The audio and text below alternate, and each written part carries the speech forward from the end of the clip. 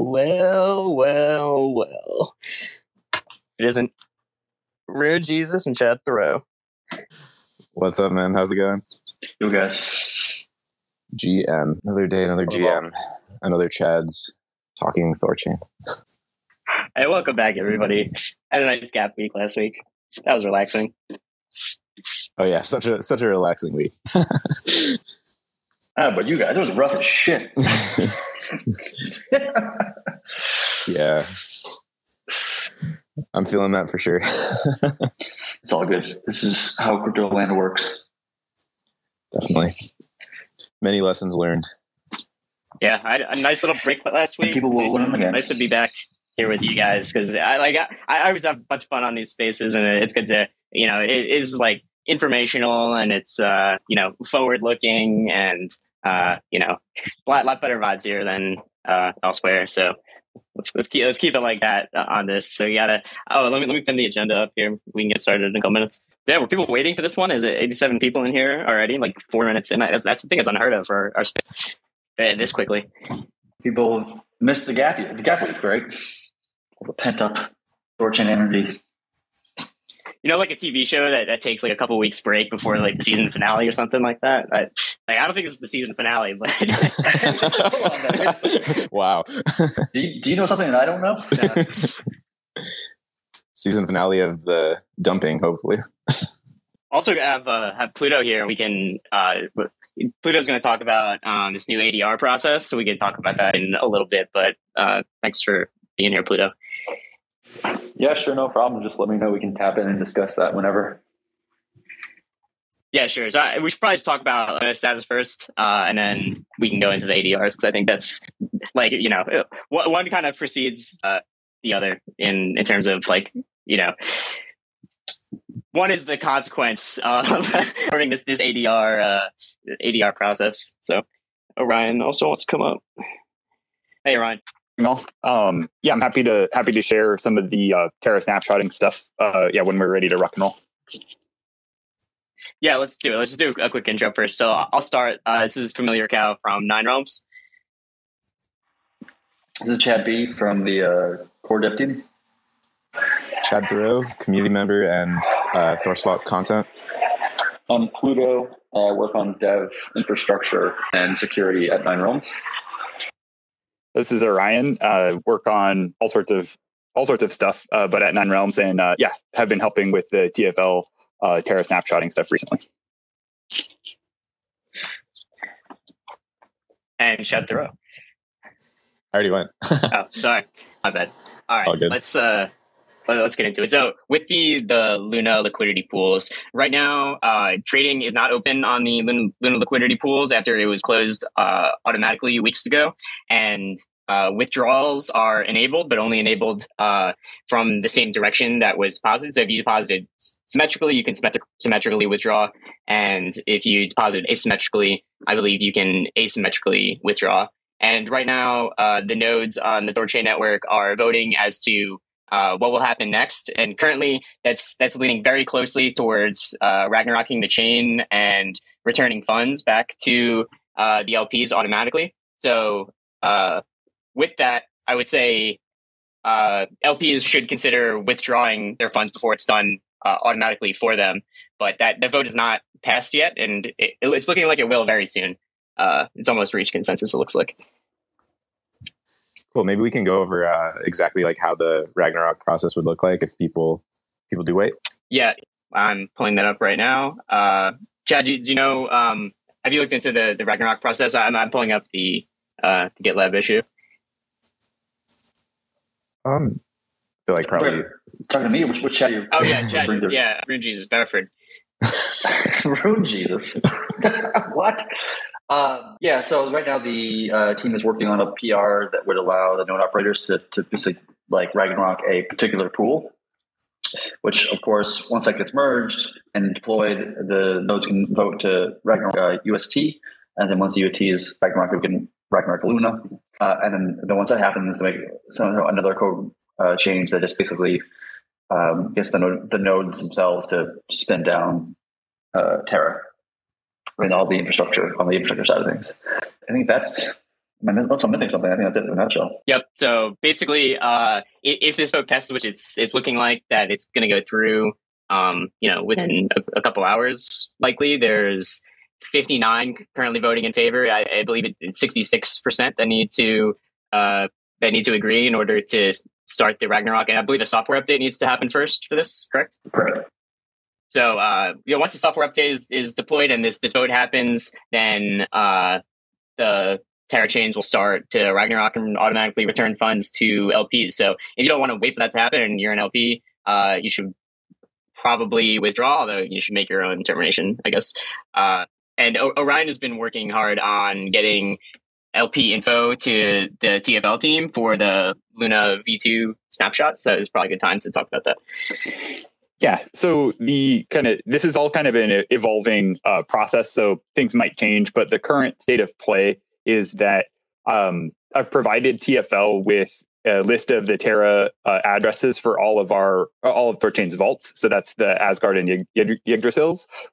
There's a list of I think it's 113 addresses because we had a churn throughout the snapshotting windows, and they're going to take those. Calculate the balances, and then there will be the balance of the sum of all of those vaults at each snapshotting period will be earmarked for the THORchain community. After the dust settles with kind of the Terra 2.0 getting spun up, then we'll work with the community there to be able to distribute that to users. It seems like it's going to be a manual process.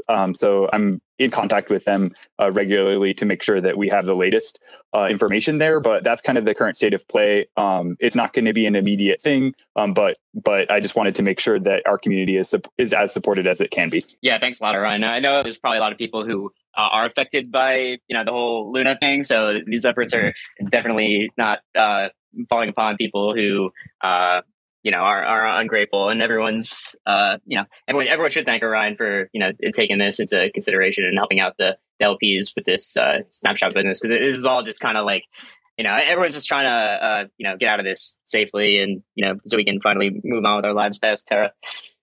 Absolutely. Happy to do it. And I'd also say big thanks to THORchain Bull for helping to facilitate the conversation with TFL, and there's been a number of other community members like Basic in the dev Discord that have stepped up to assist. So it's a community effort, and doing the best that we can for the THORchain community.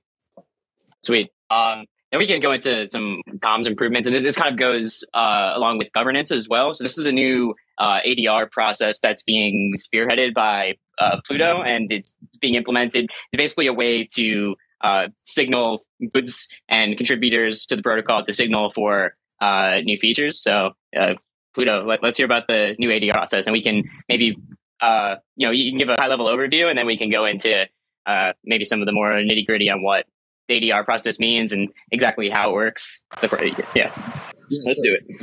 If someone wants to pin the tweet thread that I put out yesterday, that's probably a good primer for anyone who likes to read text a bit more. Just going to start off by saying one thing, that this is still very much a proposal. None of this is finalized. Pluto, sorry, it's a little hard to hear if you have a microphone or something like that. Sorry. Yeah, I'm going to try to go somewhere a little bit quieter. I'm sorry, I just... we're in a hotel lobby. Let's see. How's this? Is this a little better? It seems like your mic is just kind of covered, maybe, or something. It's just a little muffled. How about now, guys? Nope. Seems about this. It's about the same. We can hear you. It's just a little hard, but I think just go with it. Give me 2 seconds. Good to hear you rolling eyes. I think you went the wrong direction. Hey, how's this, guys? Better? It's quiet, but it's better. Better works. Okay. How about this? How about this one? Is better? No, we're going off the rails here. It's not working. All right. We're probably just gonna have to save this for a different time, and we can discuss this next time. All right. Next time's fine too. Yeah, sounds good. That's fine. We can go into that. So with the other, well, actually, Pluto, I think it'd be good to do like a separate, like dedicated thing to the ADR process, like maybe in Discord or something like that, just to gather feedback and stuff on the process, because it's still a work in progress getting this implemented into the THORChain like governance structure, if you will. So maybe like a dedicated thing to the ADRs would be really good if we can do that next week, if you're down. So all right. So with the other the comms thing, so the ADR process is sort of a new like signaling / governance mechanism that's being implemented, and along with that, Nine Realms is taking a lead on doing some more comms improvements, including submitting weekly development goals on Mondays. On Wednesdays, signaling the weekly chain integration updates, which was posted by Eridonis this week. And all that in a second. And then on Fridays, going over the status towards the weekly goals that were reported on my. So the first one will be submitted a little bit later after this call, so I can put stuff together and then get it out there. But we can quickly go over what was sent out for the chain updates. So that is the chain integration updates for Atom and AVAX, which is being worked on by Eridonis and Pluto. One sec, let me just pull this up here. All right, so with Atom, currently the unit and smoke tests are in progress and close to being ready for review, and pretty similar to THOReau implementation-wise. So this would likely be the next chain coming to THORChain, and that's the Gaia Hub Atom coin, and also AVAX Avalanche, and they're working up the first drafts of the chain client and the shared EVM components, and the router contract is done. And then also there's work being done on Dash. The smoke tests are wrapping up there, and it's close to ready for review. And and then there's other chains that are maybe not as close for addition, but other things are being worked on as well, along with aggregators to go along with these new chains. So development is still going at full speed for all these new chain integrations, and going along with that, the aggregators that will really make the chain additions really powerful by letting you go right to long tail assets right from the new integrations. Anyone have anything to add on those chain additions? I think these chains are going to be really positive and really good for the network. We're also trying to work with the community behind Atom and Avalanche to kind of drum support and that kind of stuff, so that when we do launch this thing, there's kind of a PR push to get those communities to kind of sign up and sign on in a sense. So I'm looking forward to it for sure. Yeah, really exciting to see those two chains sounding pretty close. I think they're both really important, kind of top priority ones to get out. So great job moving those forward. And it also, like those teasers in the dev Discord around, sounds like maybe some things already kind of lined up with Avalanche. So we'll see what happens there. I'm excited for that. Yeah, I think that the Avalanche one will be that's really exciting. And Atom too. But both of these are very, very popular in the space, and hopefully, I mean, what everyone wants is to drive TVL and to add more connections, because that's what the people want, is more chain connections. I think that's what should be done. So that's being worked on. Yeah, a lot of the people in the community, like I know Smith's in the audience, who was one of these people that was talking about really wanting to see like a low gas EVM chain, and like Avalanche or buying a smart chain or like one of these kind of types. So it's good to finally get one of those kind of belt. And then we're also working with the like various dexes of these environments, right, to get them to like integrate with THORChain directly, using this whole like dex aggregation thing, which we're gonna dive into that a little bit later on. But getting them not only just getting the layer one assets on our chain, but also get their communities to integrate with ours, which we were in the middle of doing with Terra, and that was all kind of being worked on and coming downstream, and then. That obviously is not going to happen at this point for obvious reasons, but like to get like not just allowing the movement of assets, but like integrating the two communities in a more fundamental sense, which is something that like I think we want to see a lot of in the future. Yeah, and also this kind of ties in with this new ADR process, because the signaling of what chains to add, ultimately the final decision is always up to the nodes of the network, the nodes that actually run the network, and they're the ones that decide whether chains will actually see the light of day on THORChain or not. So this new ADR process can and should be used for the addition of new chains. So this is kind of the new process of nodes signaling whether they want a chain added before the work is actually done to add something, because without like basically the sign off of the operators of the network, the chain can't be added. So if there's questions as to the security or anything regarding whether a chain should even be on the network or not in the first place, it's always up to the node. So this new ADR process should make it so it's able to be signaled before work has been done to actually put the chain onto the network, if that makes sense. So yeah, I'm looking forward to see how the new process works with especially signaling and development of new chains that we haven't even discussed yet. So that's likely what's going to happen going forward. All right, so we can go on to other stuff, unless you guys have something to add. Sure. Yeah, let's go. Yeah. All right. Other stuff. Kyle, LF fucking G, man. LF fucking G. Like, you're right, Chad. I'm just playing around. Lighten the mood a little bit. Play around. Chad's ready to fucking go with new chains. All this new chain talk just gets the Chads going. I am so ready. I'm so ready to move on. Oh yeah. It's like a bad breakup, It's like, right now everyone's kind of feeling it. Everyone's a little like bad. That's the way that we thought that was going to go. But only option is to move forward and move on with more chain integrations, more features, keep shipping, keep making THORChain better than it can be. Yeah, man, she took my favorite sweatshirt. Like I can't go to my favorite restaurant anymore because I always just think of us there. Oh man, it's a rough breakup period. Well, we'll get through it. We can move on. We'll rebuild all that shit. 100%. This is barely a kick in the arm, if that.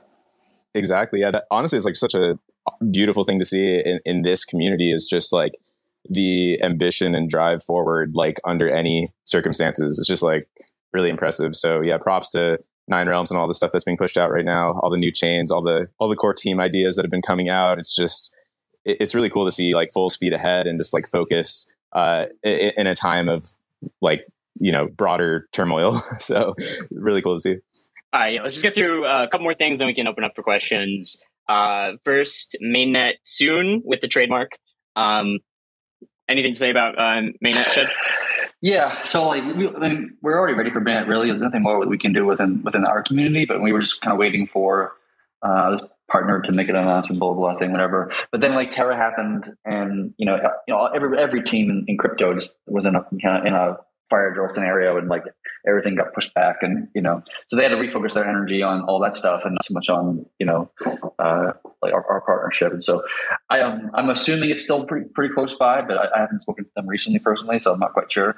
But part of me just I'm just so tempted just to move forward without them, and then they'll just announce their own thing later on, at some point whenever they get their ducks in a row, in a sense, and just we're ready to go. I'm ready to go. It's just LFG, man, let's just go. Let's get this thing moving. We're waiting long enough. Let's do it. Yeah. We also have Dex Aggregator, which should be very, very, very soon. Is that the next update for the Dex Aggregator? Yeah, it's supposed to be coming out in the next update. And then once that launches, you'll be able to do both swap in and swap out Dex aggregation on the network from a core functionality perspective. And then it's about UIs integrating with that. And sure, THORSwap will probably be one of the first that you can swap Bitcoin to Chainlink or something like this or whatever, or something even else. They can send their stuff to someone else or receive from someone. So it's gonna be interesting to see how that kind of pans out. And the Nine Realms team will be doing a lot of biz dev over the next 6 months to a year to kind of drum up support for those other dexes to integrate. Which I don't understand why they wouldn't do it. It just seems like a no brainer. There's no downside other than the effort it takes to kind of hook in, but you get access to layer one assets on every other chain and ecosystem.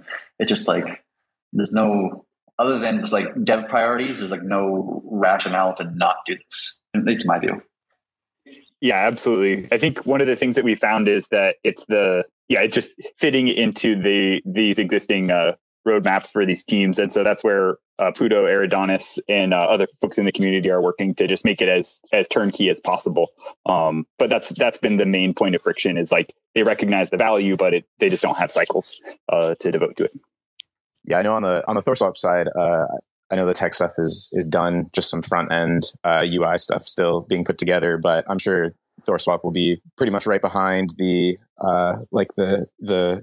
it's a 1.90, right? So I guess when that goes live, like hopefully soon after, it'll be possible there. And then, yeah, very exciting once we kind of see it proliferate the broader ecosystem. And yeah, like Chad said, like why wouldn't you do it? It's like just going to make every DEX better. So I can just like imagine like if like a DEX out there's like Bitcoin, why the hell would I want to exchange with Bitcoin? Are you sure people want that? I mean, I remember I was talking to one group, and I won't say which one because I don't want to embarrass them, but like they were just like, well, we already have WBTC. And I'm just like, what? What are you talking about? Did you just say that to me? Yeah, it's already doing like, $10 billion. So, I mean, why would people want to switch to the real thing? Why would people want access to a, what is it, $600 or $700 billion asset? No. We should abolish Bitcoin and only use wrapped Bitcoin. Like we should just all agree not to use Bitcoin, and we'll all just use Bitcoin on Ethereum. Yeah, layer one Bitcoin's the fake Bitcoin. WBTC and these things are the real Bitcoin. Yeah, it's coming though. Like it's just gonna, like Orion said, it just takes time for the entities to like get their shit together, and they have their own like technical priorities and like roadmaps and all this kind of stuff. And as Orion was also saying about Eridanus and Pluto working on making it easier for them to do it, in a very quicker, easier way to do it. So it's just gonna take time. But like to me, this is at this point, once we launch in version 90, like I don't see this anything other than just being an inevitable process. It's gonna be a long process, but like inevitably, like a year from now, like almost every DEX, like every major DEX in the industry is going to be integrated with every other major DEX in the industry. And that's just going to be like the new standard that everybody just can't imagine a world that wasn't the case. And people will forget about how difficult it was to move your assets around different systems and go through all these like weird bridges with wrapped assets and like all this kind of nonsense, Yeah, and in-wallet integrations too. I mean, this stuff is just all going to become like just kind of built in and obvious and standard. It's like why wouldn't it? Why would you want to have to string together 10 different wallets and 25 different dApps and 30 different DEXs when you can just kind of do everything all interconnected? Like to me, it seems obvious that that's the way like the broader space is going to move towards. Yeah. Even in addition to that, like the good wallets will do like really good aggregation in the sense of like finding the best price. Like if you're trying to move from this point from point A to point B, and there's 4 different DEXs allow you to accomplish that task, the good ones will like figure out which ones will be cheaper. Like 1inch does this, and Paraswap does this kind of concept. And sometimes they even take your trade and split it into like 2 or 3 different trades and 2 or 3 different like pathways to get you the most efficient and cheapest. And all that will just be built into like the wallet on your phone or whatever. Can't wait for that day. All right, next thing, THORFi. So another hot topic, especially after the whole Luna thing. And I'll offer my personal condolences to Chad, because this is Chad's absolute baby. And he's gotten like, an incredible amount of shit for Thor for the past, couple of weeks. Not that there wasn't any before, but, people have definitely turned their minds away from it for now. So, Chad Barraford up on stage here has put a ton of work into this. And do you want to talk about the status at all, or should we leave it be? Yeah, I mean, for me, this is a bit rough just because just on a personal level, just because this is something that I've been working on for close to a year, and like in designing and architecting what this THORFi thing is. And myself and another individual on the team have been working on this thing for a very long period of time. And we've gone through, close to 10 or 12, whatever the hell the number is. I've lost count, but like whatever the hell the number is, we've just gone through so many iterations to find just like the most perfect implementation of this, what this was. And then we all felt good about it. We even looked at Luna UC. We found what we felt were, weaknesses in the design that we didn't want to replicate right in the context of after watching it all happen the other day. And then like that event, like everybody was positive about THORFi. The community was like super bullish on THORFi. And then all of a sudden the Luna UST collapses, which just changes like the whole crypto ecosystem. Like everything just kind of shifted. And the community's kind of comfortability with THORFi shifted because some other project didn't implement their thing as well. And so like that just created like this so much drama and resistance and these things that I've been for almost a year now trying to get to see this thing come to fruition of zero liquidation loans and interest-based accounts and like all these things that I was like, and I still like super bullish on. So, but it just seemed like, the temperature of the room changed and it's just not the right time to be doing these kind of things. And so after fighting for a while and losing that battle, we're just going to postpone THORFi for 2 or 3 months or so, and then see if the room temperature changes at that point. People kind of, once they get off the kind of the fear index and get back towards, get back to the real world in some sense, then maybe people will be more open to it, or maybe they won't be. Like, who knows? But we'll find out in a few months, and of course, the community will only do what the community wants to do. So if the community doesn't want to do THORFi, then guess what's not going to happen? THORFi. If people want to do THORFi, then guess what will happen? THORFi. So it's up to the community in the end. Yep, and I think it's very difficult for this thing to happen. But in the first place, it's not like THORFi was going to be implemented in a couple of weeks even. Talking in the context of a few weeks ago when people were talking about it quite often, we were always going through the design. Orion has been working on modeling the design. It's not like it was like ready to ship, and all it needs to be was a couple buttons need to be pressed, and it was out there. It needs to bake, and people need to signal their desire for it comes back. So like while it's on the back burner right now, who knows? Like it might see the light of day one day. But yeah, I mean, thanks for all your work, Chad. Because I know like over the past couple of weeks, people have been just pretty relentless and not so kind about these things, especially when there's been so much work putting into this, especially like a lot of diligence on the part of you and Orion towards like modeling these things, and not just like, oh hey, we're going to ship this new feature to the network and kind of hope it works. A lot of research has been going into this, and it's still continuing to go into this. So, yeah, absolutely. Yeah, it's still like the most exciting concept ever, and I do think there was just kind of like some misunderstanding amongst the community, and kind of like being overly fearful as if it was going to come out tomorrow. And obviously that was not really the case, but people rightfully so, like Chad said, the temperature in the room has kind of changed. So I think it makes sense to me. I think people right now want to see new chains. I also think this leads into another thing we can touch on, which is kind of like in a way achieving some of what people are really excited with THORFi is single-sided yield. So now there's this proposal for the single-sided LP that's getting a lot more attention. So maybe you can go into that a bit, but I think it's an interesting concept just to like kind of take like what are the parts that were the most exciting about THORFi, and it's probably like single-sided yield, the potential to borrow.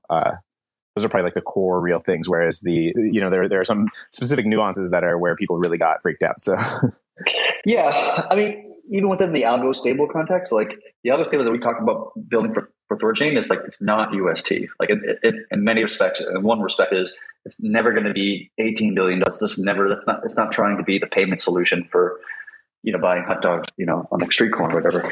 It had no and especially in the most recent design implementation, like it has no demand center. It has like it's the reverse of Anchor, right? And so you would never have enough coin in market cap to create any kind of hyperinflation scenario, just because nobody's going to hold it other than arbitrage bots and a few random people here and there. But like it would never grow to a market cap where it actually a dangerous scenario. It would never be under collateralized in the sense of sometimes people talk about Luna UST kind of scenario. So like there were so many things that people just didn't even understand about it. It's like there's just fear based upon fear itself rather than understanding the actual design and implementation details. So, but that's going to be maybe it'd be easier to convince people when people are more calm and more open to listening rather than just kind of like running around with their hair on fire.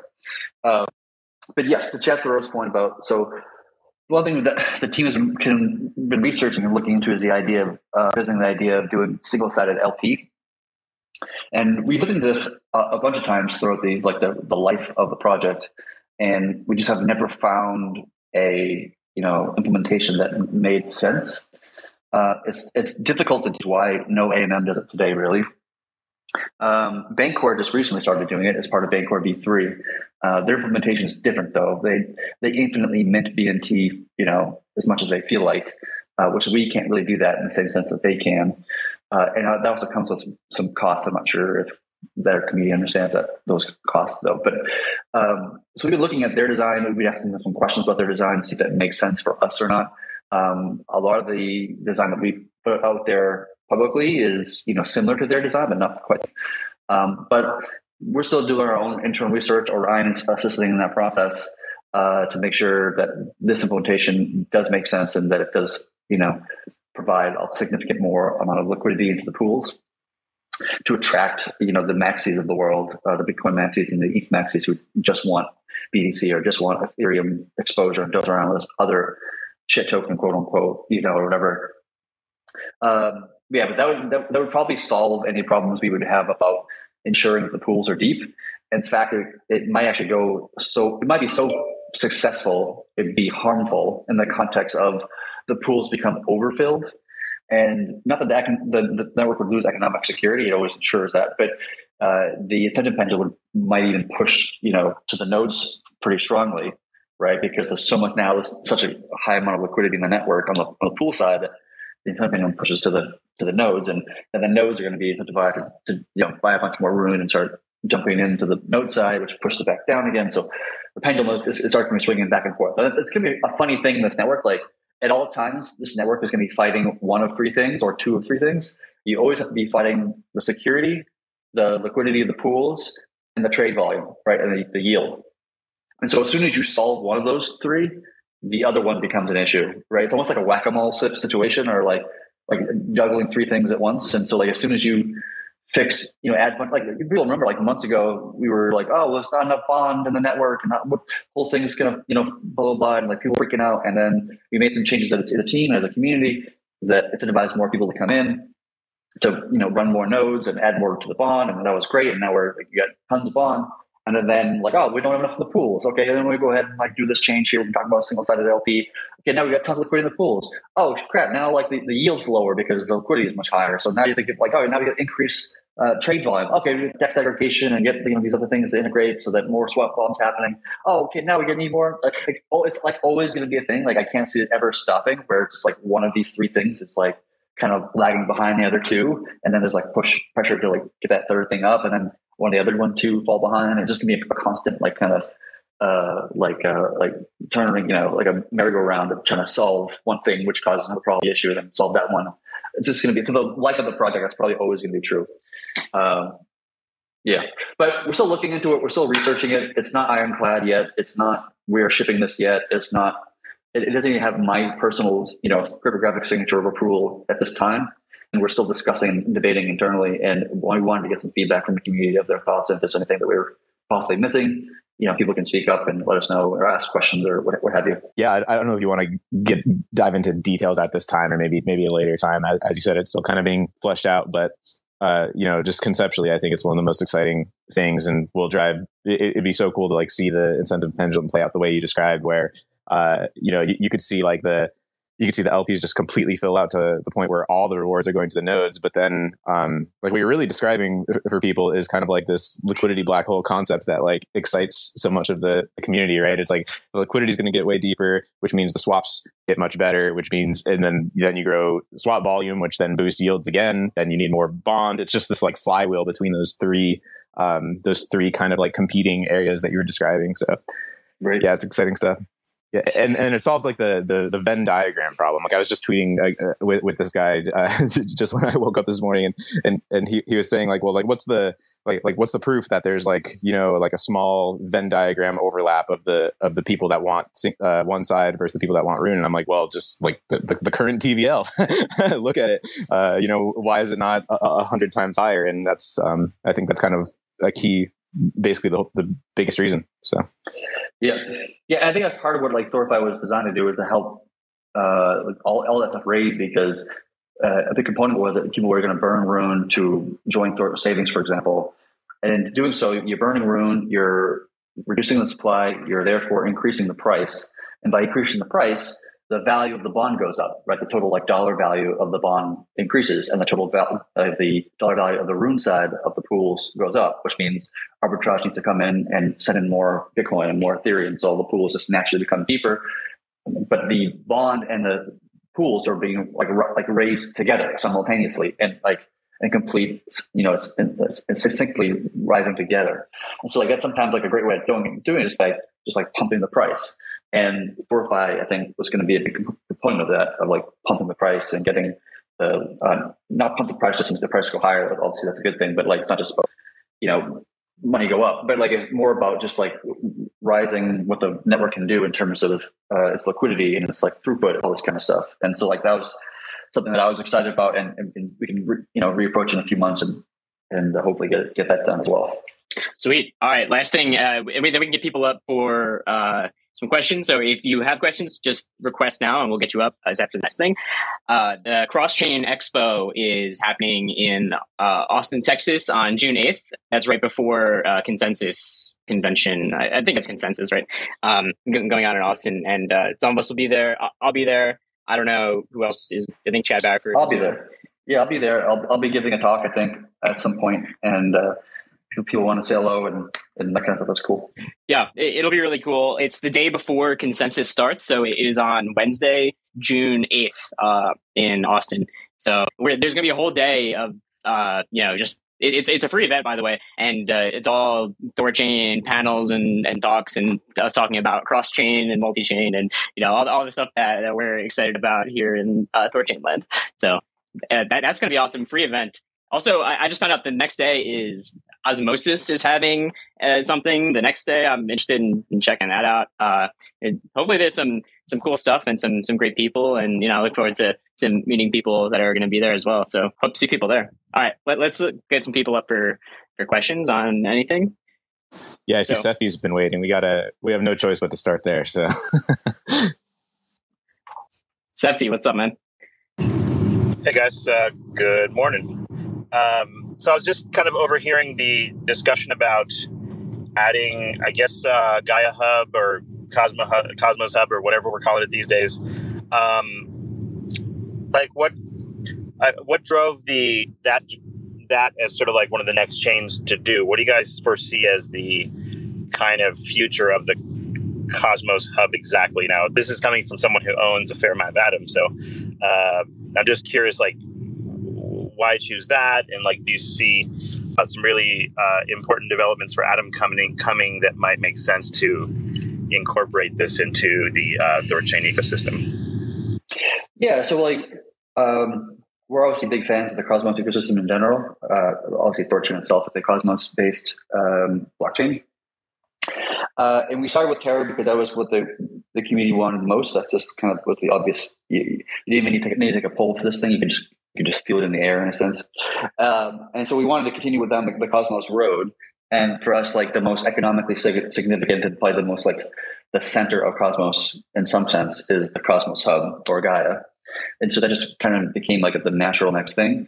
We also already have good relationships to a degree with, well-known people in that community to help kind of garner support. And also I feel like there was like, to be a bit blunt here, I kind of got the feeling from some of the Cosmos community in general of a little bit of like shade kind of being thrown at THORChain over the last like few months or year, whatever it's been. And like, I think there's a little bit of like healing that needs to happen between our community and their community because, we weren't all in on IPC, which had a bad taste in some people's mouths. And, I just kind of felt like we were a little bit black sheep in the Cosmos ecosystem in general. And, it's not something I'm proud about, obviously. It's something I would rather not, have. And so I think adding Cosmos was kind of a way to, extend an olive branch to that community, to that ecosystem, and saying like, we're not against you here. We're not, we don't hate IPC. We don't hate all you. Like, like we're all friends here. Let's shake hands and sing Kumbaya. And Chad, just like to maybe tell us what the history of the IBC or integration or lack thereof, like what's that all about exactly? Yeah, like so in the earlier days of THORChain's development, the assumption always was from myself and all the other core devs that we were going to use IBC to connect it into the IBC like world, right? That was always the standpoint. And as soon as we got ready to start integrating with Cosmos, whatever, and this was like many months ago, we had to start looking into the actual process, like, how do we set up an IBC relayer, and how do we do this, and like, how does this all work? And the deeper we got into it, we just realized that the technical implementation of IBC, while it's not a bad implementation, and I'm not a shit on it, so nobody interpret it that way, it just didn't adhere to the standards that we have within our own technical requirements, right? Like, for example, there's no direct economic incentives for IBC to even exist, right? Like for IBC relayer, you have to spend your own money to be a relayer, and you don't get compensated for it. It requires a form of altruism in order for an IBC relayer to even exist to begin with, rather than using pure economics, which is how everything is designed within THORChain. Everything's economically incentivized properly. And so it didn't really make sense in the context of how we look at do things, right? Even like, we thought that we would get, every, THORChain node to run an IBC thing. And then, we could slash them if they're not, sending transactions or relaying transactions and blah, blah, blah. And like, that's just completely impractical within the current implementation of IBC. I think that will change with time. And I think as the IBC kind of protocol matures and goes into V2 and V3 and like, develops over time, like I do believe in the IBC protocol in general, and I do think it's going to be an important component of that ecosystem for sure. And I do think it's going to get a lot better than what it is now. But it just didn't adhere to like this kind of the standards that we had as a project. And then it became this thing of like, well, if it doesn't adhere to these standards, then why are we going to create a second bridge where we already have one bridge that works extremely well? It's already highly integrated into our own system already. It's already properly incentivized. It's already properly, we can slash people for not participating. All of that stuff. It's like, it's clean, it's well built, it's well designed, it's been proven itself to be working extremely well. And then to expose ourselves to another, bridge type on our core fundamentals will just increase complexity, increase, maintenance costs, increase, like cognitive load on new developers coming in, so they have to learn two bridges instead of just one. And so like it just increasingly just made less and less sense the more we learned about IBC itself. So it became something we were super excited about. And then as we learned more about it, we just realized it simply just wasn't a good fit for what we needed. And then that kind of blew me out in many respects. I thought it was going to be a lot quicker and simpler to do these IBC, these concept integrations. So then we had to go through our own process, which was, a bunch of work for us and all that kind of stuff. So it's I guess it will be useful though, because previously the dream, I guess the vision was that like, UST would be a sort of like sensible way to get cash in and out of a system, right? That was the dream, at least. Now that that's not the case anymore, I guess having Atom connected does help a lot because, you have some sort of coin that you can get to back and forth from like a Kepler wallet to THORChain. So it is, I think it's a productive move. But I get what you're saying with the IBC problem. Like I still can't figure out like, how would they economically incentivize it over the long run? It's not clear. Yeah, we actually we gave them some suggestions of saying like the IBC relayer should not be a separate process. It should be these built into the validator nodes themselves. Like it's part of Cosmos, integrated Cosmos itself. So you don't need a separate process or a separate server that's doing the relaying. And you just pick one relayer every block, and that one relayer is going to be the block proposer, and like that way you don't run into collisions, and like everybody, like it becomes a lot smoother and cleaner. And maybe they'll change IBC in the future where that's more what it is, because having Jack over at Strangelove running all the relayers for everybody is very nice of Jack to do and all these kind of things, but it's probably not a long-term play for what the Cosmos system really needs, right? And so. Well, I think it'll evolve. I think it'll get better. I'm bullish to see what happens with it over the next, 6 months and a year, whatever, and all these kind of things. But I think for us, because Bifrost is chain agnostic and Cosmos is not, it's not even a specific implementation. It's more of a design protocol than a specific implementation. And so we already have something that works across every chain, whether it's, a smart chain or not a smart chain or vice versa. So we kind of just doubled down on our own design because we realized we just felt very bullish and very confident in what we put together. We feel it's a better design for accomplishing what we're trying to accomplish as a product, not necessarily a better design than what IBC is trying to accomplish for what they're for their use case, right? So it's like different things that have similar. It's like comparing a truck to a bus, right? Like they both transfer people from point A to point B, but you'd use a bus in this case and you'd use a truck in that case, and so like it's not really comparable in that sense. Orion here. One thing I'm really excited about on the IBC front, though, is leveraging the interchain accounts and some of the interchain querying. So I could imagine, in the future having an IBC integration with THORChain that lets effectively lets THORChain emit information to the Cosmos ecosystem and lets Cosmos-based chains that are set up with IBC to be able to operate on THORChain, but then not necessarily have transfers of value. So I think that there are some additional utilities and opportunities for THORChain in the broader Cosmos ecosystem there. Yeah, I also think just a key thing kind of from the user perspective, it's like whether an IBC asset is literally in the THORChain pool or not, like you'll still be able to achieve essentially the same thing as far as swaps, like through DEX aggregation and all these integrations like to come in the future. Like, at some point, maybe just within THORSwap or XDeFi or Osmosis itself, potentially, I mean, just speculating, but like, you could do all of this in theory. It's just on the back end, it looks a little different, but with Atom in the THORChain pool, then that's your way into the IBC world. And then from there, you're just, one swap away from whatever you were trying to do. So going from BTC to some obscure IBC asset in the future, all of that is still going to be possible and essentially look exactly the same from the user perspective. It's just like, oh, there's not actually an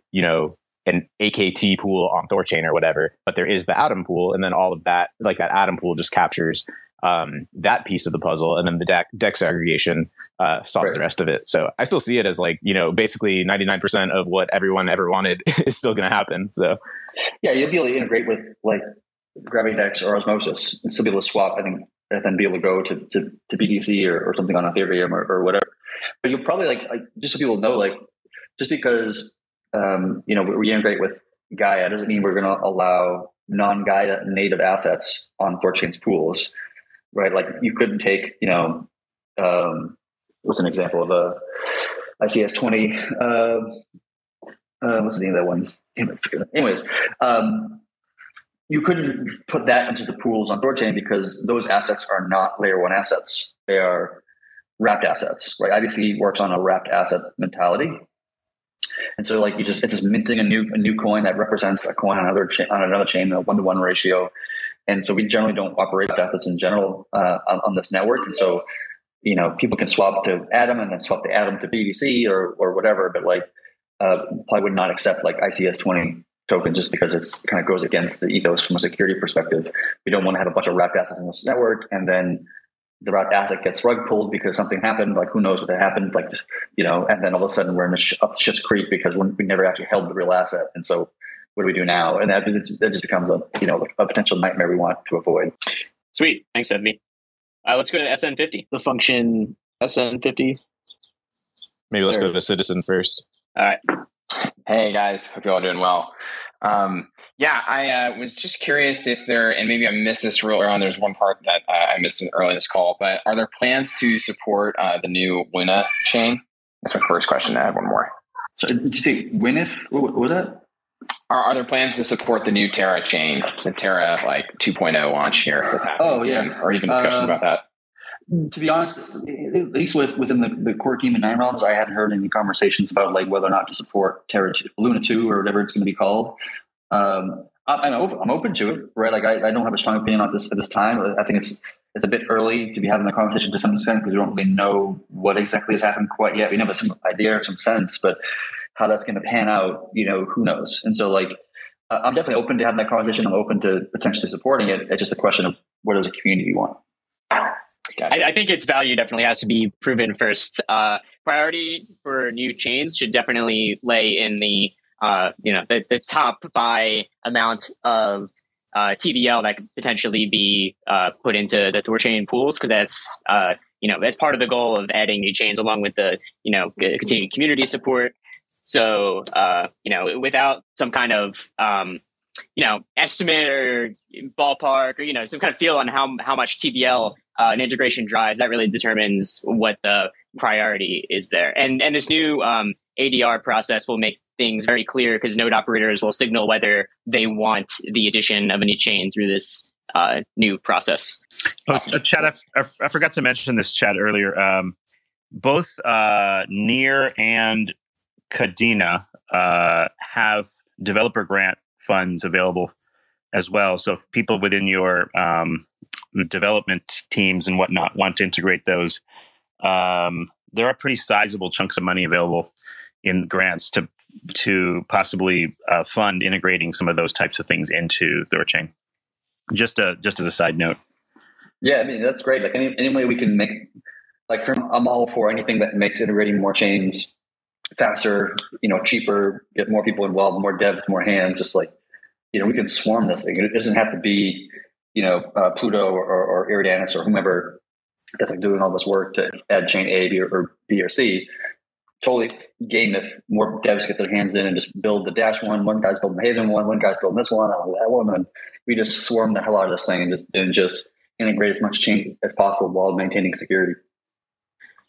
Yeah, I see a lot of people that are like, "Oh, why don't the devs implement this chain or implement that chain?" But in reality, there's only so many people that are working on these things, and everyone has a lot of things that they're trying to accomplish. And Nine Realms is kind of taking the lead on integrating new chains, and there's only so many people that are actually doing these things. So it's great that the Haven team and the Dash team has really stepped up to take the lead on their own chain integration, because you can look at their the market caps of Dash and Haven, those wouldn't normally be priorities under what can feasibly be done with just the the resources that the THORChain teams have. But other development teams stepping in and assisting with it, and talking with the THORChain development teams has really pushed on the process for them. And in due time, very soon, hopefully, they'll see the results of that and seeing the integration right into THORChain. So that can be done with any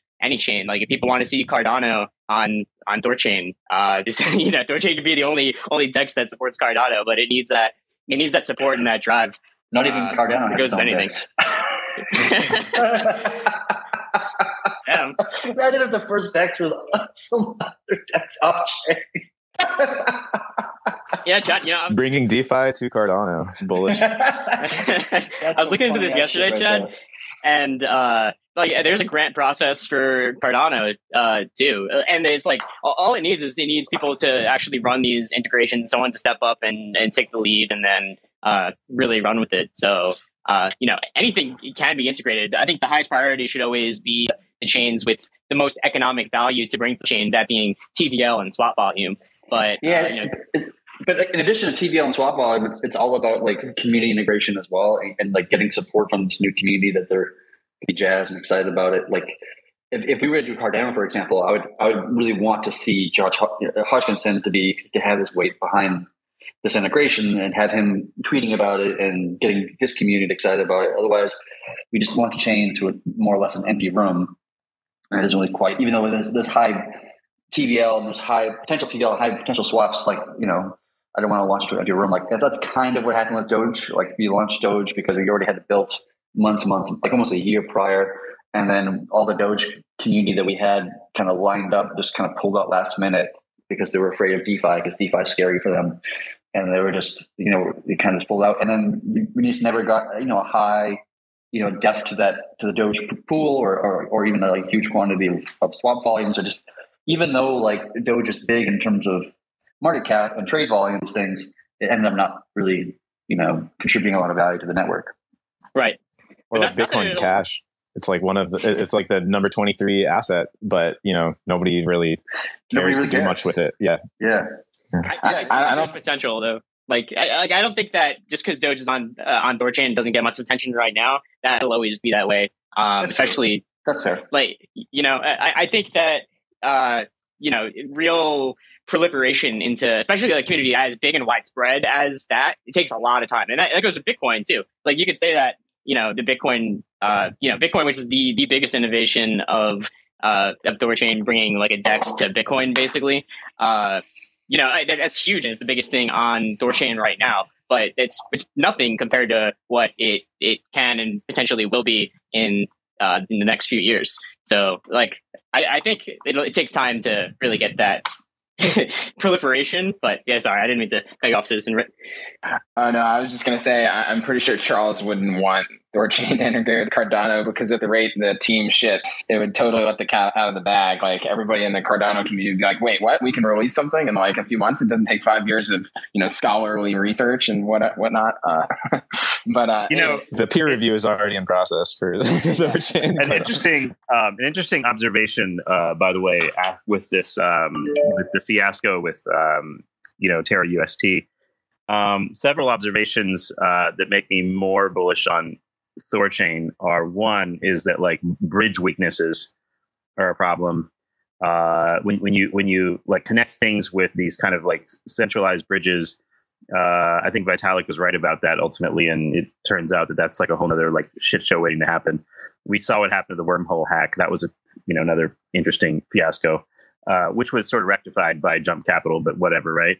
And then, if you look at like the fact that central exchanges were more than happy listing UST, but we're not able to provide sufficient either liquidity or sort of like participate in peg maintenance, makes basically any cross-chain like stablecoin derivative of some kind, no matter how you collateralize it or what you do with it, inherently sort of dangerous in that respect. So many interesting observations that make really like THORChain seem more and more like the right choice in so many ways. But anyway, that's just kind of my observation. No, I agree. Yeah, that actually did bring up another thought that I had, or to get your thoughts on this chat or anybody else that's in this call, is besides the Terra integration, going down, there were several other swaps that also were disabled during that flurry of activity during that time period. As I remember, there were some other liquidity pools that were disabled, and I don't know if I ever got the full like post-mortem on what happened with the other chains. I mean, the Terra chain made sense. That was like insane. But yeah, I was just curious to get thoughts on what happened with the other stuff and maybe how that could be prevented in the future. Yeah, the other ones were it's really just two different issues. So the one that was the more frequent issue is that the network has a solvency checker, and it auto pauses itself when it notices something kind of a little off or askew. And the problem with this is that it's basically checking two different sources of truth simultaneously that are both like moving objects against each other. And so it's sometimes it's like, this source A has up to block, 5,000, and source B is at block 4,995 or something like this. And so that just creates like, oh, hey, they don't agree with each other. It's like, yeah, because they're not really quite, succinct, right? And so you have this kind of race condition, or this kind of, we call it race condition in software engineering terms, but like you have this thing where they don't always quite align or agree because they're both moving objects in a sense. And so sometimes the network would just say, oh, hey, they're not aligned, and then it would pause itself. And then, like, we would have to wait until a Mimir admin could come online just to verify everything's okay, and then everything's okay, and then go ahead and continue it. And that's just like an annoyance that just kept happening over and over and over again. And so we made a change in version, I think it was 88 or 89, where, the network would pause, but then it would unpause itself if it did like align again. And so we still see the situation where it's like it's pausing itself every once in a long while, and for like maybe 30 seconds or something like this, and then it unpauses itself and everything continues and everything is just fine. The other thing that happened, which has happened to us once before, and we need to do better on this, but Binance did once did this on the Doge network, where they just basically like, hey, we have all these like huge quantity of UTXOs on the Doge blockchain. Let's go ahead and consolidate them and like, broadcast an umpteenth million, transactions to consolidate all the UTXOs into like, a handful of them, like blowing out the Doge mempool, like some significant amount. And then it happened again on, I think it was a Bitcoin chain, if I'm not mistaken. Yeah, they just like pumped up. Yeah. And they just pumped out massive quantities of UTXOs, which caused the Bitcoin block, the mempool to become just oversaturated, which basically means that the nodes of the network have to like scan the mempool for transactions and such, but it can't do it. It couldn't keep up with the load because there's all of a sudden there was just like crazy amounts of things in the mempool, and so it ran into a problem where like it took too long to get there, which caused the network to pause itself. And then we just had to wait until the nodes could catch up and scan the mempool, and then once that happened, then everything was fine and continue on.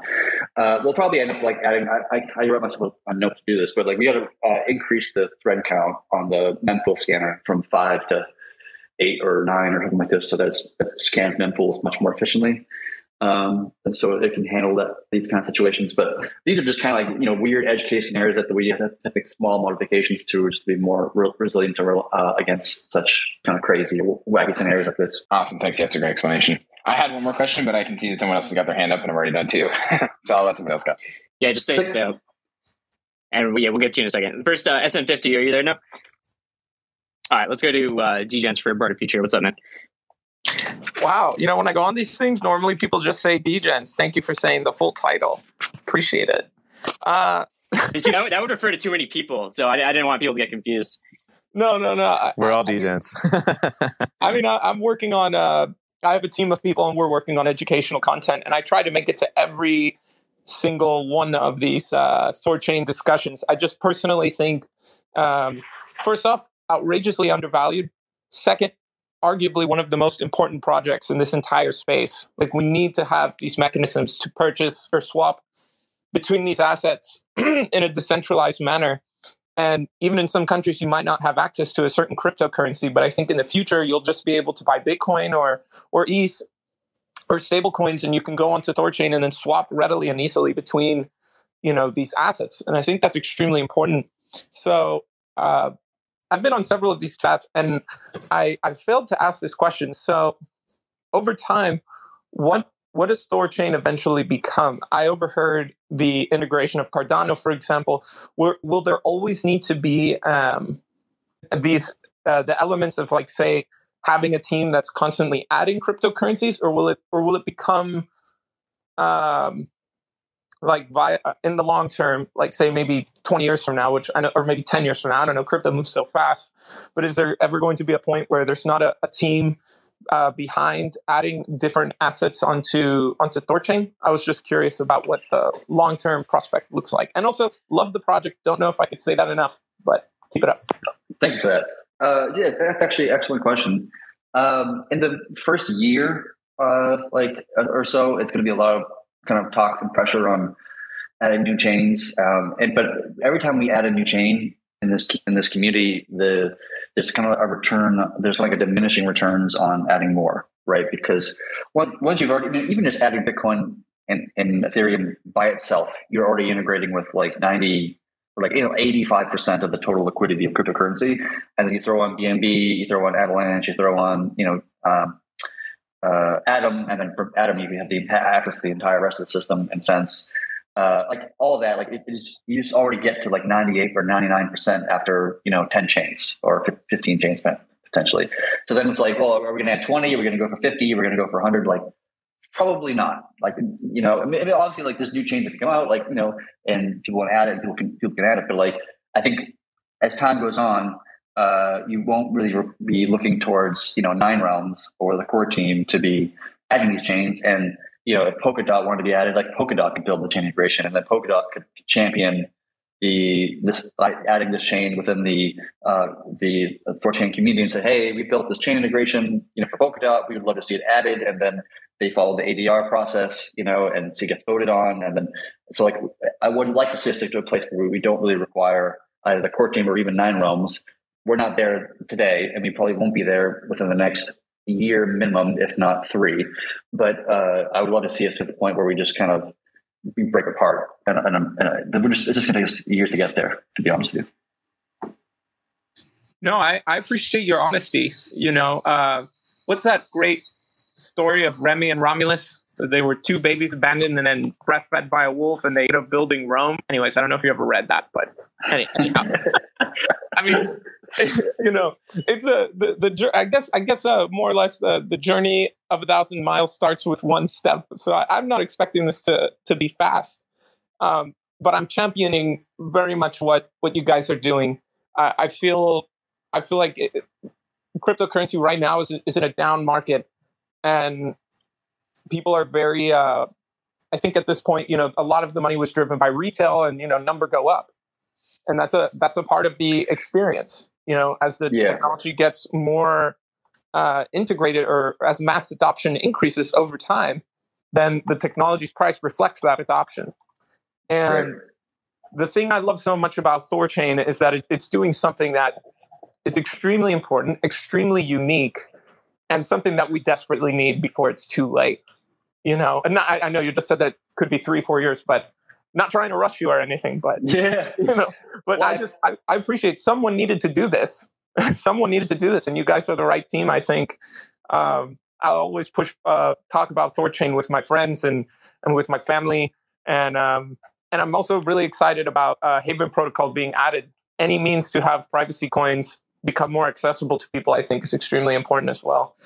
I thank you for saying that, because it's so funny to me, because like I'm kind of in the inside looking out, in the matter of speaking, and like for me, I'm always just a little bit like weirded out, because I do feel like what we're building here is super important, and it's like critical, and it's like unique, and all these things that you were just saying. But like the rest of the world just kind of like sleeping on it, and I'm just like, I don't understand why you're all sleeping on this thing, because it's really fucking amazing. And then like I'm like, what's wrong here? I'm like, is there something I'm missing, or like is there something like I have no idea? But like, for me, inside I'm just like, this thing is truly one of the most amazing crypto projects in the entire industry, and like 70% of people never even. I'm just like, Chad, I think that reflects just how like expensive advertising generally is. Right. So like we're relying upon more of a viral sort of advertising and word of mouth and, just spreading on the internet and such. But many retail companies spend a huge amount of like money trying to catch eyeballs with advertising. And that's not something that's particularly prevalent in the crypto arena. So it's going to take potentially maybe that much longer in a sense. But on the other hand, we do have all these other techniques to spread information without having advertising and, taking all the actual cash flow and dumping it on like, Google or whoever, right? So it's like, it's a plus and a minus in a way. Yeah. I mean, for a project, we've always been kind of against marketing. Like we have no marketing at all. We don't have no budget for it. There's nobody on the team that is a marketing person. And we've always just relied on basically, Chad THOReau and Filmer Cow basically doing these spaces. And, people like other people in the community just tweeting out and just kind of getting the word out through like a grassroots mechanism rather than like my buddy, he works for Algorand, and he's like one of the, heads at the marketing department. And like Algorand spends ridiculous amounts of money on the most ridiculous things, trying to get the brand out there. And it's very effective because obviously Algorand's doing quite well in terms of like its market cap relative to everything else. And so it's like, to some extent it's working as a post for them, right? Even though I'm not really sure what the product actually does. But yeah, we've always gone against marketing. We're just kind of relying on more of just shipping good product that adds real value and just kind of hoping everything else just kind of falls into place. I think that the joy of Rune in particular, in THORChain, THORSwap, and also waiting on THORify, that's going to be amazing. I cannot wait for THORify. I'm such a degenerate piece of shit. It's going to be fantastic. Anyway, should we tell him? Did I come in late? Oh, I probably came in late. Hold on. Hold that thought. Put it in a picture frame. Hang it on the wall. I promise you I will admire it. I think the beauty of THORChain is that there is a demand that is going to grow over time, and especially with a lot of the barriers to entry that are constantly being made. If we look at for example, everything that's going on in the European Union, like all these different bills that they're trying to pass through, which haven't passed through yet, so nobody panic yet, maybe, I don't know. But it shows that there's this power overbearing wants to control a lot of what we do financially. And Bitcoin is decentralized money and store of value.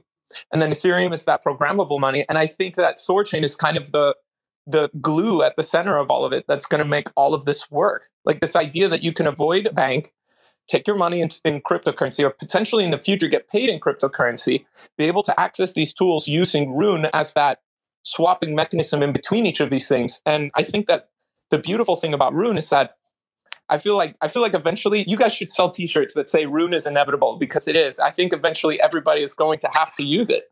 Although I would say that retail users, or just average crypto customer, let's just call them that, they traditionally have undervalued privacy, and they have traditionally even more maybe undervalued sovereignty, meaning like outside the most hardcore BTC crowd or the most hardcore ETH crowd or whatever, these are features about people's money that like they think last about like 95+% of people, maybe 99, I could be, but like probably it's more of a number go up question than it is about a philosophy of utility and a philosophy of ownership.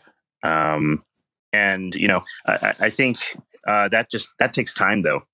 It's like that could take you know, building sort of like a core group of users who share that vision. Just look how long it took BTC to get where it is now, right? We've been going over a decade. So it's a slow process, hearts and minds, right? Yeah, changing money is obviously extremely difficult. And that's personally why we spent 10 years. But I've always been like, I think anybody who's done these like meetings with me in the past, like I've always pushed pretty hard on kind of like the importance of crypto from a privacy perspective or a civil rights perspective or like, you know, an empowerment perspective, equality perspective. I've always kind of actively pushed against the idea of like number go up, which so much of the community in general is kind of fixated on, which is for me, it's like it's not the reason to be in the space. I mean, yes, it is because you want to make money and everybody wants to make money. And although Chad, like the price meme effect is really well established. It's like if you have a system whereby your coin goes up in value, it's like immediate eyeballs, right? Like it has to do with how like price tracking apps work, how notifications work, how clickbait articles on Google get posted by various, you know, so-called media authorities.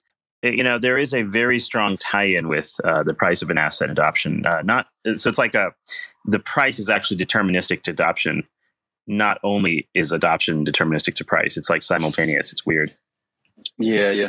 Interesting you say that because like I think over, you know, 80-90% of crypto articles are, you know, coin has gone up or coin has gone down. Why? Like, can anyone explain this? Like, why has it gone up or gone down? But the difference is that THORChain provide like it's deeper than that, and in that it provides actual utility in the liquidity that's available on the THORChain network that gives access to Bitcoin, to Ethereum, to Doge, to everything else, and then you know, these integrations that'll happen with other DEXs and with aggregators. And that's really how THORChain will proliferate and give value towards those who participate in the ecosystem. And you don't even need to participate in the ecosystem to benefit or use THORChain to, you know, to take ownership of your own personal sovereignty, to be able to swap permissionlessly with THORChain. You don't need to be a rune holder. You don't need to be part of that value accrual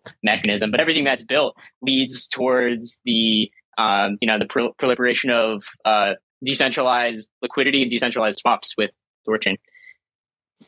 Yeah, that is the key, I think. You know, if THORChain and Rune is just for us nerds, like that, this still plays out, you know, like if sovereign money and all this broader crypto stuff, you know, continues to trend in that direction, then THORChain is doing such an important thing in that. And the value capture of Rune is inherently tied to that. So even if it's not, you know, memed and hyped up, like it all still does play out. And then as that starts to play out, then I think what you said, Sefi, is true, is like the deterministic price of Rune follows the actual usage. Even if people aren't hearing about THORChain, it's just through back-end infrastructure, invisible integrations and stuff. Then it starts to rise just through its inherent value capture, and then people start to notice it.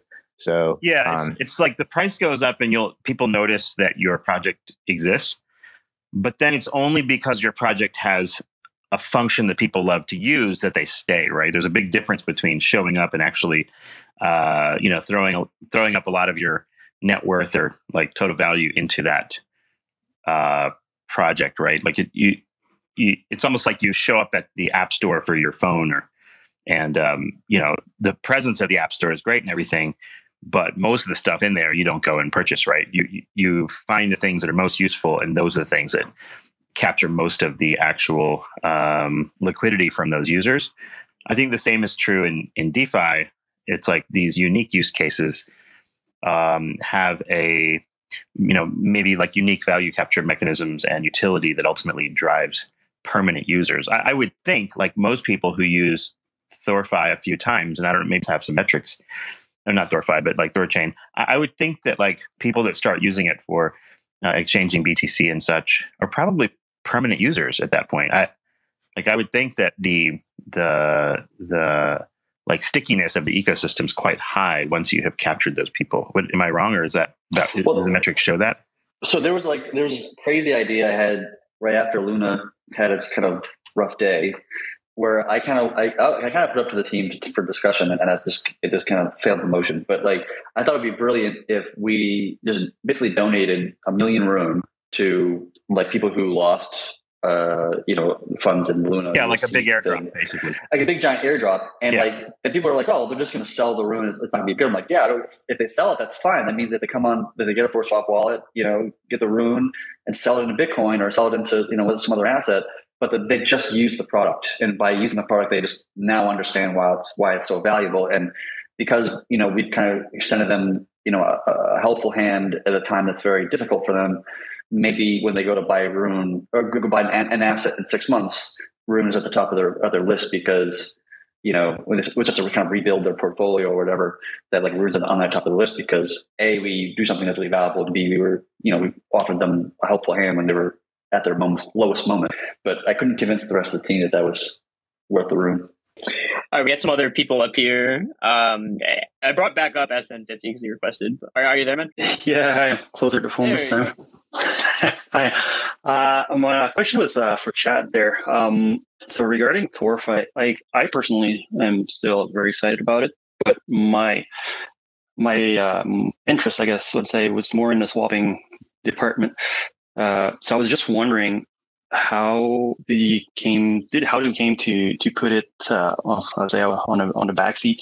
Was it only like based on what we saw on Twitter, that poll, or was there like more interaction with Nodes operator, and how did we end up like just at where we are with the situation on THOReFi right now? Personally, I feel for me it was just like, in order for anything to pass within the THORChain network, all node operators have to vote on it more or less by adopting the change, which you need a 2/3 majority, for that change to happen. And we've yet to see a contentious software update at this time. Right? We've never done anything that is really all that questionable. And given all the pressure that I was seeing both in the Discords and on Twitter and all these conversations I was having with the community in general, it just seemed so far-fetched that we were going to get 2/3 of the node operators to be behind this thing. I try not to have conversations with node operators directly because I try to maintain a separation, right? I don't want to know what the Discord names are or the Twitter names are. I don't want to. I make a best effort that I can to not actually know the identities of any stretch or form, even pseudo anon names. So like I have a lot of conversations with people that are, at least out knowingly, with people that are node operators, but it just was getting so much pushback from this community as a whole. It just seemed like it would have been a huge waste of time, and I'd already spent a lot of hours and almost a week trying to advocate for it, and just was not getting anywhere. And I just didn't want to spend, increase the size of the lump on my head from hitting it against this brick wall for days on end. It was just unsustainable for me, even personally. It was just too draining and exhausting. So I needed to step back from it because I was just not feeling great about it from, personally. And other people's words too, like Lena was feeling very similar and other people were feeling similar, and it just was getting too toxic in some sense. And so let's just put it on the shelf and we'll come back to it in a few months, and maybe the community has changed, or maybe not. Maybe Luna UST will be kind of like one of those things that just changes the philosophy, right? It's not just like, oh, a project died. Like that happens more or less all the time in crypto land, but this is obviously very different. It's something that's much larger. And so maybe people have the philosophy of individuals have changed, and there'll be more resistance against algo stables in general, or things that burn and mint, or whatever. Like that could be a thing that happens within the general sphere, but only we'll know that it's just time. And so we'll measure things again in like 2 or 3 months or so, and see what the node operators think, what the community thinks, how they're feeling about it. We'll do our best at that time to explain why this is not Luna UST, why it's better, why it solves the problems, why Luna UST failed, and why we are not going to it. All these things, we'll do that, and we'll see how people feel about it. But in the end, the community's going to decide, like, is this THORChain just going to be a solid AMM and cross-chain AMM, and it's just going to do that extremely well? Or is it going to try to reach beyond the AMM world and go into other aspects of DeFi and lending and interest rates and interest counts and all these kind of things? Or is it just going to stay focused on its core ideals of the original white paper, which was this kind of cross-chain AMM stuff? That's up to the community to decide, and we'll see what happens. Well, if I can help, like basically, I personally I am excited about THORFi, but probably like a lot of people, like the Luna situation left a void, and that what kind of was the feel I have from I guess the polls is that everybody wants it, but just want to see a bit more chains added first. I guess. Sure. Which that's one thing anyway. Yeah. Exactly. Yeah. And the other thing too is like, based on a comment, like people like, it's either USD or like stable coins like, USD, USDC or USDP. Like, I mean, there is a variety of stable coins in between, but I mean, people just don't make the difference right now. It's one or the other. So, I mean, there's a bit of education to be done too on that part. Right? Yeah, there needs to be a reckoning with stable coins in general. Everybody's picking on algo right now because of Luna UST and whatever. And in many respects, that's the design. But there's really three different types of algo stables, of just stables in general today, algo being one of the three. And that's just the one that's easiest to get wrong in many respects. And the other ones of like, fiat, like actual fiat back, which is what USDC and USDT is, and then over collateralized, which is what DAI is. But like all of those other designs are just as, likely, in my view, to have a complete and utter failure, right? Like, honestly, I think USDC and USDT at some point in time, in the same night, they're both going to lock everybody's funds, and you're not going to be able to move your USDC or USDT until you KYC with, Jeremy Allaire over at Circle, right? And like that's going to be a huge event that's going to cause massive ripples in the industry, because that's going to be just crazy, massively like terrifying. And something like DAI, like it's just, everybody's kind of leaning on the over collateralization part, but like, it's relying on Ethereum and other assets to not have a sudden price change. Well, you realize too on USDC. I mean, if they lock them out, I mean, that doesn't make much more sense. At some point, it was like 2/3 of their collateral was USDC. I think they lowered it a little bit since. But if they were to do that, like who's going to KYC over at MakerDAO? I don't know who that would actually be to unlock all those funds, and then like that raises this huge thing. Like, it's just, those other stablecoins are not as secure as people think that they are, right? They think everybody's picking on algos, but like honestly, from a first principles perspective, algos actually have the most reliable way. And it's like kind of what's silly to say now because everybody hates them and everybody's saying they're impossible, blah, blah, blah. But if you look at it from a first principles perspective, like, well, you can't have a fiat-backed stablecoin be reliable because it's fiat-backed, and anything could happen. There's no way to predict it, and it all requires government pressure, which is inevitable. Or you could do collateralized, which that's relying on price movements aren't going to be quick, which that's inevitably going to happen because it has to happen. It's fucking crypto land.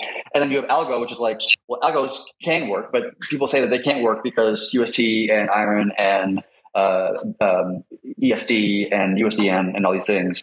But that's not a good reason to think that algos can't work just because they failed. Like, Edison created a light bulb and took him 1,000 different tries of different metals before he found one that illuminated but did not melt.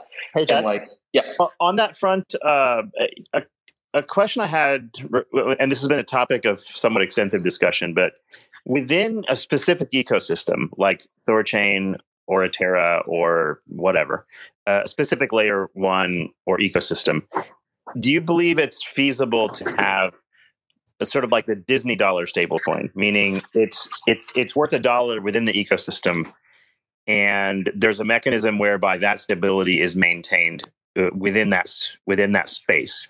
But you don't bridge it, you don't send it anywhere, you don't send it to centralized exchanges. You use it only for stability exposure in that ecosystem, and it provides a utility function right there, and that's it. Because like UST did that perfectly well within Terra itself. It's when you exported it to all sorts of places that the drama began in many ways. Yeah, that's true. Like the biggest problem with UST, or at least the thing that started the whole thing, was secondary markets on like curve issues, right? It wasn't even just like Terra problems; it was curve issues that kind of started the ball to roll in a sense. You're asking if Disney dollars would work, and I think it's possible, but it highly depends upon the implementation of the different assets that it's exposing itself to, and what the monetary policies of those assets. So I think it's generally speaking, it could be possible, but as soon as you get into how do you exchange these things into externally, like into other layer ones and other ecosystems, then it gets really dicey at that point. Yeah, it's possible though. I'm open to learning more about it, or if somebody gets more specific implementation details that I could read into and kind of something I can actually sink my teeth into. But on a high level, I don't see why not. correct me if I'm wrong, chat. Though I'm interested in all the algo stablecoins pretty much, and so I was kind of having an epiphany, or how harder it gets the bigger that stablecoin is. Like even if we look at over collateralized coin, like let's say I was looking into a USD, they have like a 200% collateralized stablecoin. And obviously it's less prone to the same death spiral that USD had. But at some point, like the problem is when they get so big, then you can start a cascade event. Like, there's so much on order books you can take before the price just crash, like straight up down before it can even get sold lateral. So like that, that would be the kind of problem to be solved. Is like the issue is not when the stablecoin is smaller, it's when it gets too big. And even if it's back at some point, like if the price, the order books are getting thinner and thinner on CXs and wherever the price gets its feet from. And so like my theory was kind of that we need a whole plethora of stablecoins to be kind of dispersed over, like even if they're in their each ecosystem, but the bigger it gets, the harder it gets to control. Yeah, that's true. I'm worried about like a scenario where, something happens with Ethereum, let's just say something goes wrong with Ethereum 2 launch, merge or something. Not that I'm saying it will happen or I think that it will. I'm sure it'll go very smoothly. But just speaking in hypotheticals, like if something like that were to happen, obviously the Ethereum token would drop in value quickly. And because it's part of any token that's an ERC20 would also have to see a very precipitous, shift in its value as well because of some, indeterminate state in the network or something like this, right? That just causes a loss of faith in that particular ecosystem, which means that, DAI as well, it's probably lost its faith as well. And then it loses its peg and like all these things. This is the comical thing that like people are like, oh, it's over collateralized. It's fine, right? Like it's you're not worried about the faith of the underlying asset in Luna's case. Well, to me, it's like, well, all these things are fucking faith. It doesn't matter if it's you collateralized or uncollateralized. Everything is faith in this industry. Every asset in monetary policy, whether it's inside crypto or traditional fiat, all that stuff is faith based, right? And so, like anything, these things can fail around from a faith perspective. And if they do, you see a very fast drop in price. And for over collateralized stablecoins, that's a big oh no. Well, but it all takes it's one like event, or that's one event, really. So that's why I kind of feel like the more stablecoins are compartmentalized, is like the easier it is to kind of keep them stable. And I guess at some point will we see like an easier way to like switch one stable to another stable and the other you're going. Yeah, that's actually part of THORChain's design was that it took a bunch of different stables from a bunch of different systems, some centralized, some decentralized, some on this system, some on that ecosystem, and then it looks at the aggregate of them to define a new stable that is more stable than any of them individually could possibly be.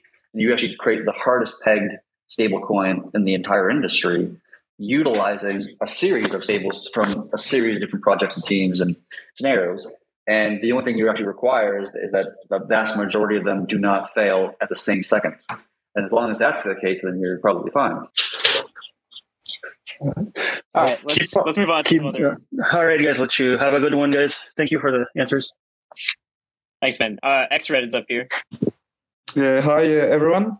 First, I just want to thank you for all the work's been done since years now, because I just using your platform something like every day or every 2 days, and working great, especially with the new UI that comes back 2 months ago. Or 1 month ago, if I correct. I don't know if my question will be relevant on this slide, but regarding the integration of the privacy coin, something like XMR or XHV, my question is concerning the node, which is, if I'm right, are on AWS Amazon. 90% of them.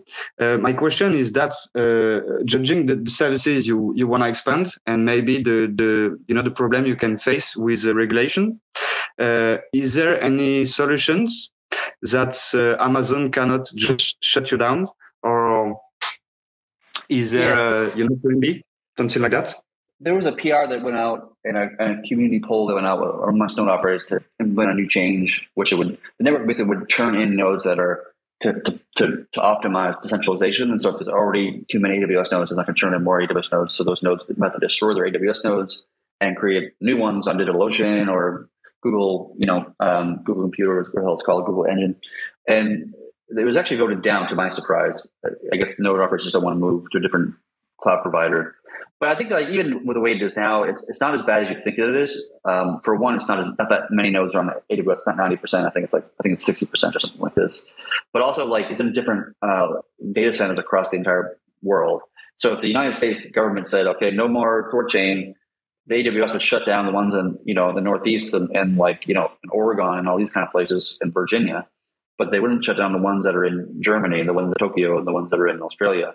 And so like you would see some would go down, but probably not. I have to look at the actual numbers and know that this is actually true, but probably fine. That like you wouldn't get enough nodes shut down unless you had multiple governments acting all together at the same time. And even if that did happen, what ended up happening was those node operators could just rebuild their nodes on new infrastructure on another cloud provider in another country, and then continue on. Right? Even if we had 1/3 plus one of the nodes shut off, which means the network is now paused, those 1/3 plus one people that run those nodes could just take their private key, move it to a different server somewhere else, and then like restart. And it would take them a week to do that because it takes a while to build the infrastructure to actually do this kind of thing. But still, like the network would die. It would pause temporarily and then reallocate itself.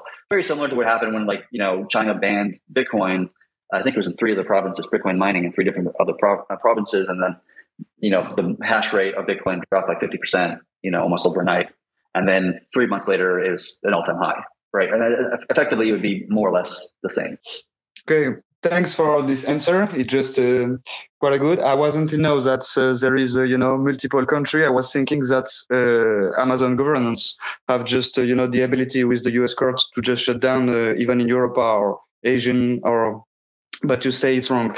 My question wasn't this because with PrivacyCon as XMR, it just gave a perfect exit door for alternative markets to just exit your liquidity. And I'm sure you know that the swapper BTC XR full atomic swap is ongoing, and maybe before the end of the year with a GUI, which will be really easy to use for every actor of the privacy alternative markets. And right now there is only THORChain I see with the the multi-chain, who just gave us the abilities to just after withdraw and take away in every section we want. There is also atomic wallets, but it's not the same. It's not full DeFi. So yeah, thanks for that. I'm pretty sure these points will be uncovered by the times privacy got added on chain. But yes, so thanks and keep going, guys. Thank you. Over. Cool. Thanks. And Night the Roundtable. Let's wrap up with you. Hey there. Thanks very much. I just some observations about kind of usage. I think more or less all DeFi and all crypto is based on how many people use a specific token or specific platform. Because the reason I see why like ETH went up was this big NFT move that happened, mid last year, more or less happened in the bear market that started in May 2020. And then for those 6 to 9 months after that, you used to see the big NFT move, and then Ethereum starts to move and price fall for it. So when it comes to THORChain, I think the thing that will make it move is more chains more than anything else. And people say, oh, bear markets are there for building and bull markets are there for not or something like that. But I think it's the opposite. I think when you're in a bull market and you add more chains and you get more people coming in, you get more swaps and you get liquidity, that pushes prices up much better than trying to add them, because I've just seen here THORSwap wants to add Solana wallet just now. Like, what's the use of Solana?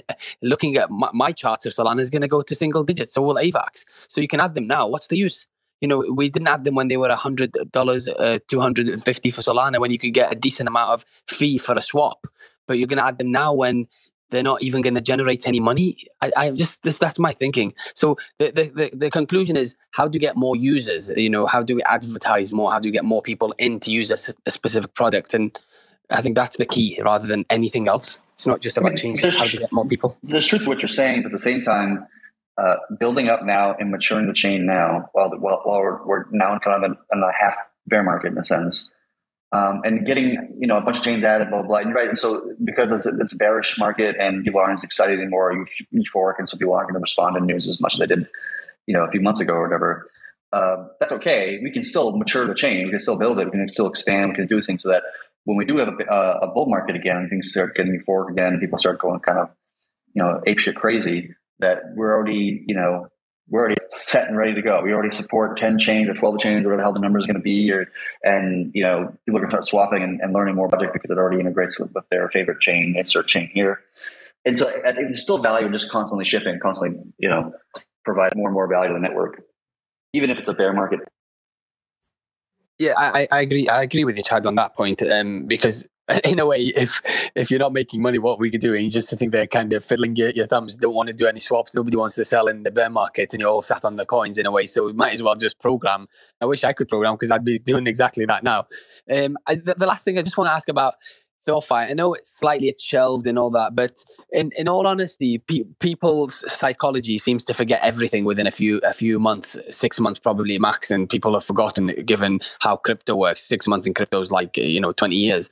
So you could see Luna despite that horrendous crash, which conspiracy. I believe it's completely some form of internal work. It might not be by Do Kwon, it might be by some other big player, but people have forgotten within a month, and they're introducing Luna 2, and everybody's going to start buying and going crazy when you're just ready to be burnt again. So I just don't think THORFi should be shelved for a very long period of time. People will forget and people will move on, and you now have the benefit of hindsight of what happened to Luna and to then make a project that doesn't have those weaknesses and then succeed. Because looking at all tokens, the one that I actually think will do these big multiplies and do a big move in the next beginning of a bull would probably be Rune more than anything else, especially at the price it is at the moment.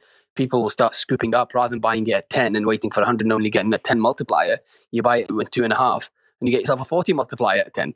And this is where the VCs come in and scoop all the coins, and some numpties are just selling them now thinking, oh gosh, it's 240, I'm going to sell, I'm going to get out. Well, off you go, sell out. Then you're the one who's going to lose a multiplier and come back in the bull market and buy it 15 and 20.